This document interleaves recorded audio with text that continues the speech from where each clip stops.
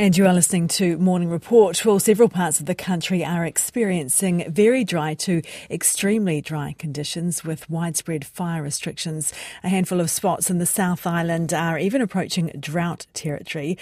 Farmers, though, say they feel the current dry spell is not unusual, but fire fears do continue. Adam Burns filed this report. Marlborough farmer Warwick Leeseman runs sheep and cattle on a 400-hectare farm inland from Seddon. Mr. Leeseman says the area was very dry. This particular area has been dry virtually all winter. Whilst it's been green on top and it's been a good growing season, we've certainly never been wet underneath or had subsurface moisture. There's been no risk of getting vehicles stuck in this last winter or spring. Marlborough is one of several regions that was experiencing very to extremely dry conditions. A small area south of the region had entered a meteorological drought, according to NIWA. Warwick Leeseman says the situation wasn't yet at crisis point. It doesn't take many years of experience to realise that some farm systems are not appropriate for this environment. So if you've got an appropriate farm system and you have the ability to destock in the spring, it's not concerningly dry presently. It will become that if we don't get autumn rains. Fellow Marlborough farmer Tony West runs sheep and crops a short distance south at Ward. He says it was the driest he had seen it in about 5 or 6 years.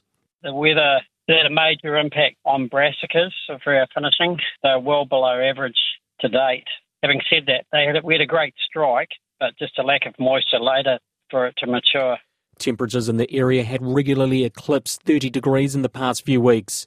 Tony West remains particularly worried about the risk of fire. There's huge fuel loads on some of the hillier country, and with strong northwesterly winds, if anything got going, should be tragic. Fire and Emergency has described fire risk as extreme in some parts, particularly in the Mackenzie country, Central Otago, Southern Marlborough and Canterbury. In Central Otago, Gimmerburn farmer Emma Crutchley says locals are on high alert. The growth that we had probably through the latter part of spring and then it turning dry with those long hot days over December and January, there is a lot of fuel around, and if a spark or a bit of glass in the long grass, anything like that, those things can escalate very, very quickly. Emma Crutchley says while El Niño had brought extreme heat, the dry conditions weren't anything new for the plains. Farmers will be hoping for some rainfall to help bring some relief from the long hot summer.